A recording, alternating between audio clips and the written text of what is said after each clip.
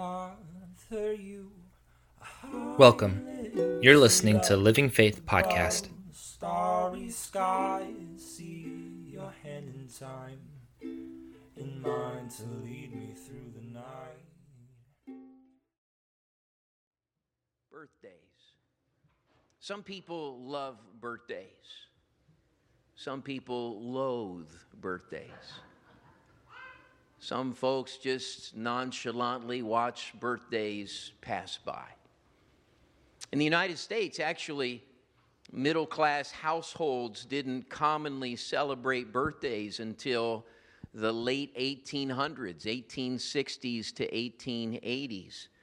Prior to that, the only folks who celebrated birthdays were very wealthy people or national heroes. For instance, George Washington's birthday was celebrated prior to that time. Some believe that recognizing birthdays began to take place about the same time that there was increased availability and dependability of clocks.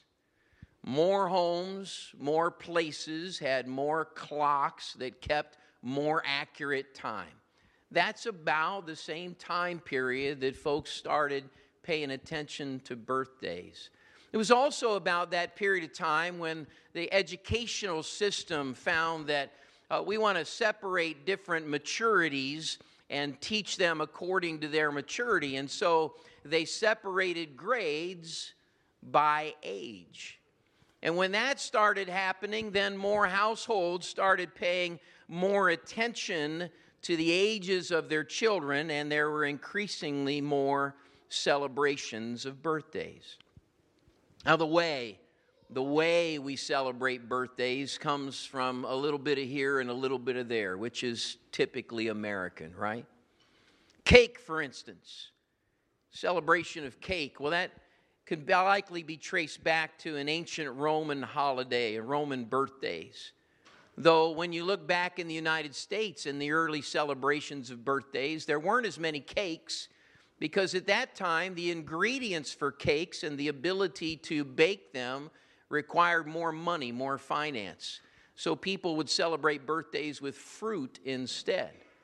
All the health-conscious people say amen. Those were the days.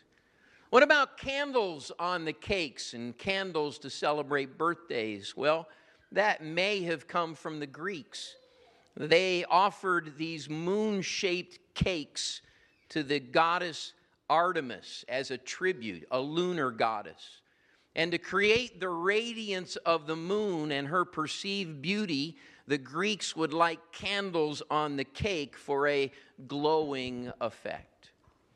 Around that same time that the United States was kind of getting into birthdays, the late 1800s, the same kind of celebrations were happening in Germany, focused on children. They called them Kinderfests, and Kinder standing for children. It involved birthday cakes and candles, and the children would get one candle on the cake for each year they'd be alive, which is pretty familiar to what we do today. But then they would add one candle to their existing birthday, wishing them more celebrations like that one. What about gifts for birthdays? Well, that's not an ancient tradition. That's Western consumerism.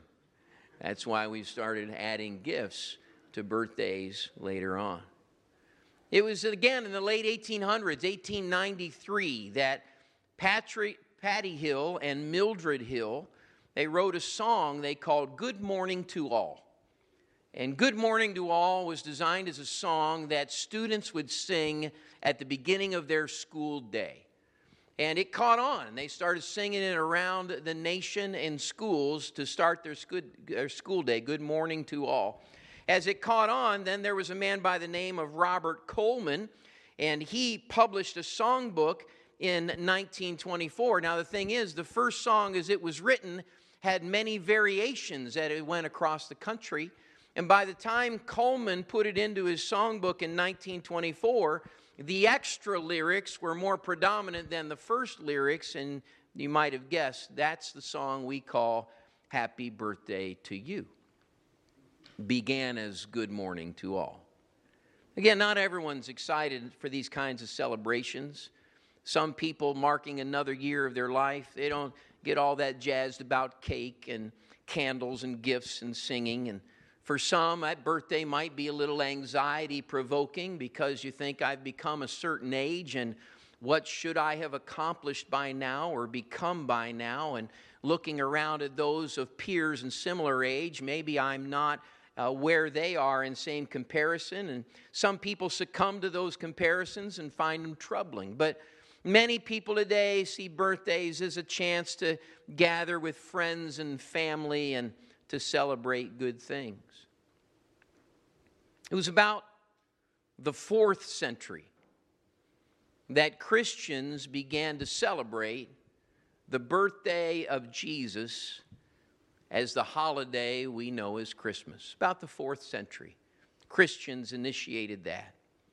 Since then, the celebration has saturated our world. Today, there are 195 countries around the world. Of those, more than 90% celebrate Christmas in some fashion. 90% of countries around the world celebrate Christmas in some fashion. There's only 18 countries that do not observe Christmas in any way, and of those 18, there are government systems or government-backed religions that directly oppose Christianity. In one such country, a public celebration of Christmas can be punished by up to 5 years in prison or $20,000 fine, or both. That's a costly Christmas tree in your front yard if you choose to celebrate there. Though Christmas isn't celebrated in this small percentage of countries, it doesn't necessarily mean that its citizens there are not aware of Christmas and the birth of Jesus. It seems to me pretty evident that Jesus' birthday enjoys a worldwide saturation and recognition. The birth of Jesus, seen, known, understood, recognized. Whether or not you're a Christian or follow Christ, there's an awareness around the world. And it causes me to think of all the wonderful and gifted and successful and impacting and important humans that are living or have ever lived. Who else has a birthday that's as recognized as Christ? Why is that? Why is his birthday so significant for so many? What's the difference about his birthday? We're not gathering today to celebrate his physical development, that he's another year older or that he's taller or heavier than he used to be. We don't celebrate his mental progress, his sentence structure's good, or he's getting good grades in school. That's not why we come together. What's different about Jesus? I personally enjoy the uniqueness of Jesus that's captured in the lyrics of what may well be a familiar song. Mary, did you know that your baby boy would one day walk on water? Did you know that your baby boy would save our sons and daughters? Did you know that he would come to make you new, that the child that you delivered would soon deliver you? Did you know your baby boy would give sight to the blind man? Did you know he would calm a storm with his hand? Did you know your baby boy walked where angels trod? And when you kiss your little baby, you've kissed the face of God. Mary, did you know? That culmination to me, the recognition and understanding of what Jesus became, as his life unfolded before Mary's eyes, who he was, what he came to accomplish, became more and more apparent to her and to those around him and impacted by him. Remembering Jesus' birthday to Mary and is the same to us. It's far more than recognizing the passage of time or some typical developmental landmarks, more than he can count to 10 now, more than he says prayer before his meals, more than now he's riding a camel or now he's working in the carpentry shop with Dad. Those aren't the things we're celebrating this day, this time of year. We celebrate Jesus because he fulfilled divine purpose. We celebrate because his very birth was special. Isaiah prophesied, it's recorded in chapter 9 and verse 6, unto us a child is born, unto us a son is given, and the government will be upon his shoulder, and his name will be called Wonderful Counselor, Mighty God, Everlasting Father, Prince of Peace. An angel visited Mary and gave her the information that would help her along. In Luke 1:30, the angel said, do not be afraid, Mary. You have found favor with God. Behold, you will conceive in your womb and bring forth a son, and he shall call his name, we shall call his name Jesus. He will be great. He will be called the Son of the Highest, and the Lord God will give him the throne of his father David. He will reign over the house of Jacob forever, and of his kingdom there will be no end. And the angel replied to her further in verse 35, the Holy Spirit will come upon you, the power of the highest will overshadow you. Therefore also that Holy One is to be born will be called the Son of God. We celebrate this birthday because Jesus' birth kicked off the New Testament. New revelation arrived when that baby came into this world. New opportunity became available for all. So we celebrate his divine birth that fulfilled a divine plan. That's why his birthday is different.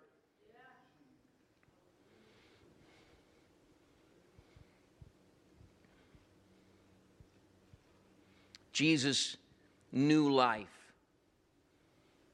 Cradled in the arms of his parents, this incredible potential and promise. They saw the boy not just as you and I look at little ones. Sure, they saw the physical promise and thought about his future, thought about his life in this world and providing for him. But they also had these words of the prophets and of the angelic visit about the promise in his life. But we further celebrate Jesus not just because of his promise, but because of his practice. He wasn't just a child with potential. He's a child who fulfilled that potential. By Jesus' own description in Matthew 5 and verse 17, he told his disciples, don't misunderstand why I have come. I did not come to abolish the law of Moses or the writings of the prophets. No, I came to accomplish their purpose. I tell you the truth, until heaven and earth disappear, not even the smallest detail of God's law will disappear until its purpose is achieved. Jesus made it clear, I came to accomplish the purpose of God's law. Jesus lived in his mission. In John chapter 12 and verse 46, again, Jesus' own words, I have come as a light into the world, that whoever believes in me should not abide in darkness. Jesus had a mission. He knew his mission. He lived in that mission. In John 18, Jesus replies back and forth with Pilate. Pilate says, are you a king then? Jesus said, you say rightly that I am a king. For this cause I was born, and for this cause I have come into the world, that I should bear witness to the truth. And everyone who is of the truth hears my voice. Jesus understood, I got a reason for living. I have a reason for existing. And I am living in that purpose and in that mission. John 10:10, again the words of Christ. The thief does not come to steal and to kill and destroy. I have come that they may have life and that they may have it more abundantly. He had a purpose for his existence. He is different than so others around the world. Mark, he said, before daybreak the next morning, Jesus got up. He went out to an isolated place to pray. And later, Simon and the others went out to find him. When they found him, they said, everyone's looking to you. And look at verse 38. After a prayer meeting, this is what Jesus had to say. We must go on to other towns as well, and I will preach to them too. That is why I came. As he brought his flesh into subjection to the Spirit of God that he was, he recognized, I got a purpose and I got a mission and there's something I've got to accomplish.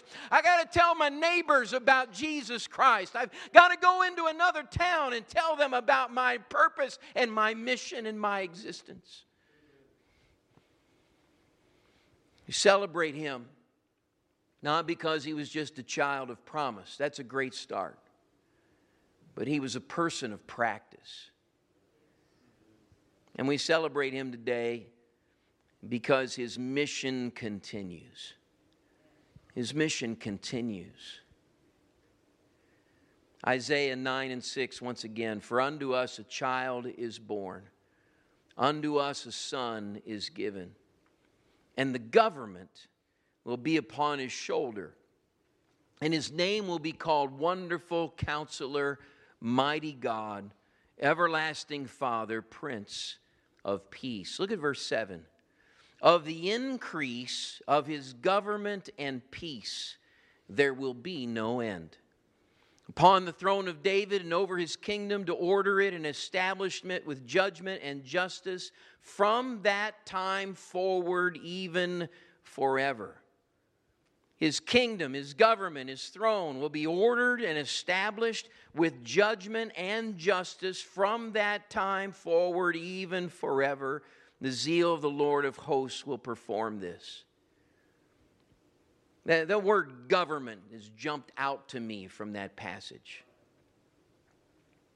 Government.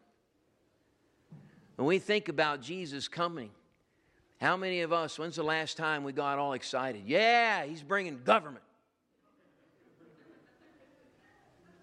I'm looking forward to Jesus and his government. But in these places, that's what's highlighted. Before it says he'll bring his peace, it says he'll bring his government. And if his peace increasing forever, it increases through his government. Government is defined many ways, broad definition, but just an overview. Government's authority that sets rules for a society. Government helps its members relate to one another and to others in an orderly fashion. Government is to keep these things running smoothly, securely, and peacefully. That's what government is, and even some reasons why government exists. And around our world, countries follow different forms of government and to varying degrees of success. No human government's perfect. But beyond imperfect, we even know that some governments fail and some are simply harmful. But here's the thing. Imperfect structure and function here on earth does not eliminate the value and benefit of government. Any folks, anyone hearing me today, you've got a poor experience with government or a bad opinion of government, I would just offer, we got to be careful not to apply those opinions of government to Jesus' government. Because fundamental to his mission is government. Jesus came to provide structure and function that would benefit individuals and benefit the whole of society. He brings these things as a benefit for all. Jesus knew who he was and what he was to accomplish. Look at Matthew 28:18. Jesus came, spoke to the disciples, saying, "All authority has been given to me in heaven and on earth." Jesus understood his mission. He knew his authority and he put it to work. In fact, he is putting it to work because since his birth, his influence and his impact have continued to increase. And we have a promise by Isaiah that increase will never end. That influence will never come to an end. Isaiah said, "From that time forward, even forever, there will be no end." And so to recognize Jesus' birthday is to celebrate what Jesus has already done. It's to celebrate what he's doing today and to celebrate he will do it forever. From this time forward, he's working for the benefit of those who would respond to him. He's active, helping humanity that will hear his call. His interest is in each and every person around the globe. His mission is to saturate and to bless every nation and people. Why is this birthday special? Because the mission of Jesus continues on to this very day. He continues his work toward you and I. Would you stand with me right now? What we know and enjoy exists because he was born in Bethlehem. His birthday is like no other birthday. Jesus is mission incarnate. And I'm going to invite everybody right now, the extent of your understanding and appreciation of Jesus Christ. Would you just begin to thank him right now for his goodness? Would you thank him for fulfilling his mission? Would you thank him for coming and visiting in this world? Would you thank him for being born in a lowly manger? Would you thank him for his reaching into our lives and into our families, into our situations? That's awesome. Just take a moment right now to express your appreciation. Take a moment to express why he matters and what he means. Jesus, you are amazing and awesome, oh God. Hallelujah, Lord. We thank you for what we know and understand and appreciate from the truth of your scriptures, from the words that you shared and that are extended even into our lives today. Lord, you are awesome. Hallelujah, Lord. You are awesome and amazing, oh God. Thank you, Jesus. Thank you, Jesus. Thank you, Jesus. Thank you, Jesus. Hallelujah. Hallelujah. Hallelujah. And for those few reasons, and really many more, for those reasons, this birthday matters more than any other birthday. This birthday matters more than any other. Amen. Amen. It's a pleasure and an opportunity to be able to gather together on this day and to worship together with you. Throughout the rest of this day, I pray that you continue to have on your mind how important this is. More than the things that we have allowed this to become, some good, some not as good. More than that, the reason we gather is his purpose and mission in us and in this world. Amen. You've been listening to the Living Faith Everett podcast series. Tune in next week for the next part of this series, or join us online at livingfaithministries.church. In the Holy Ghost.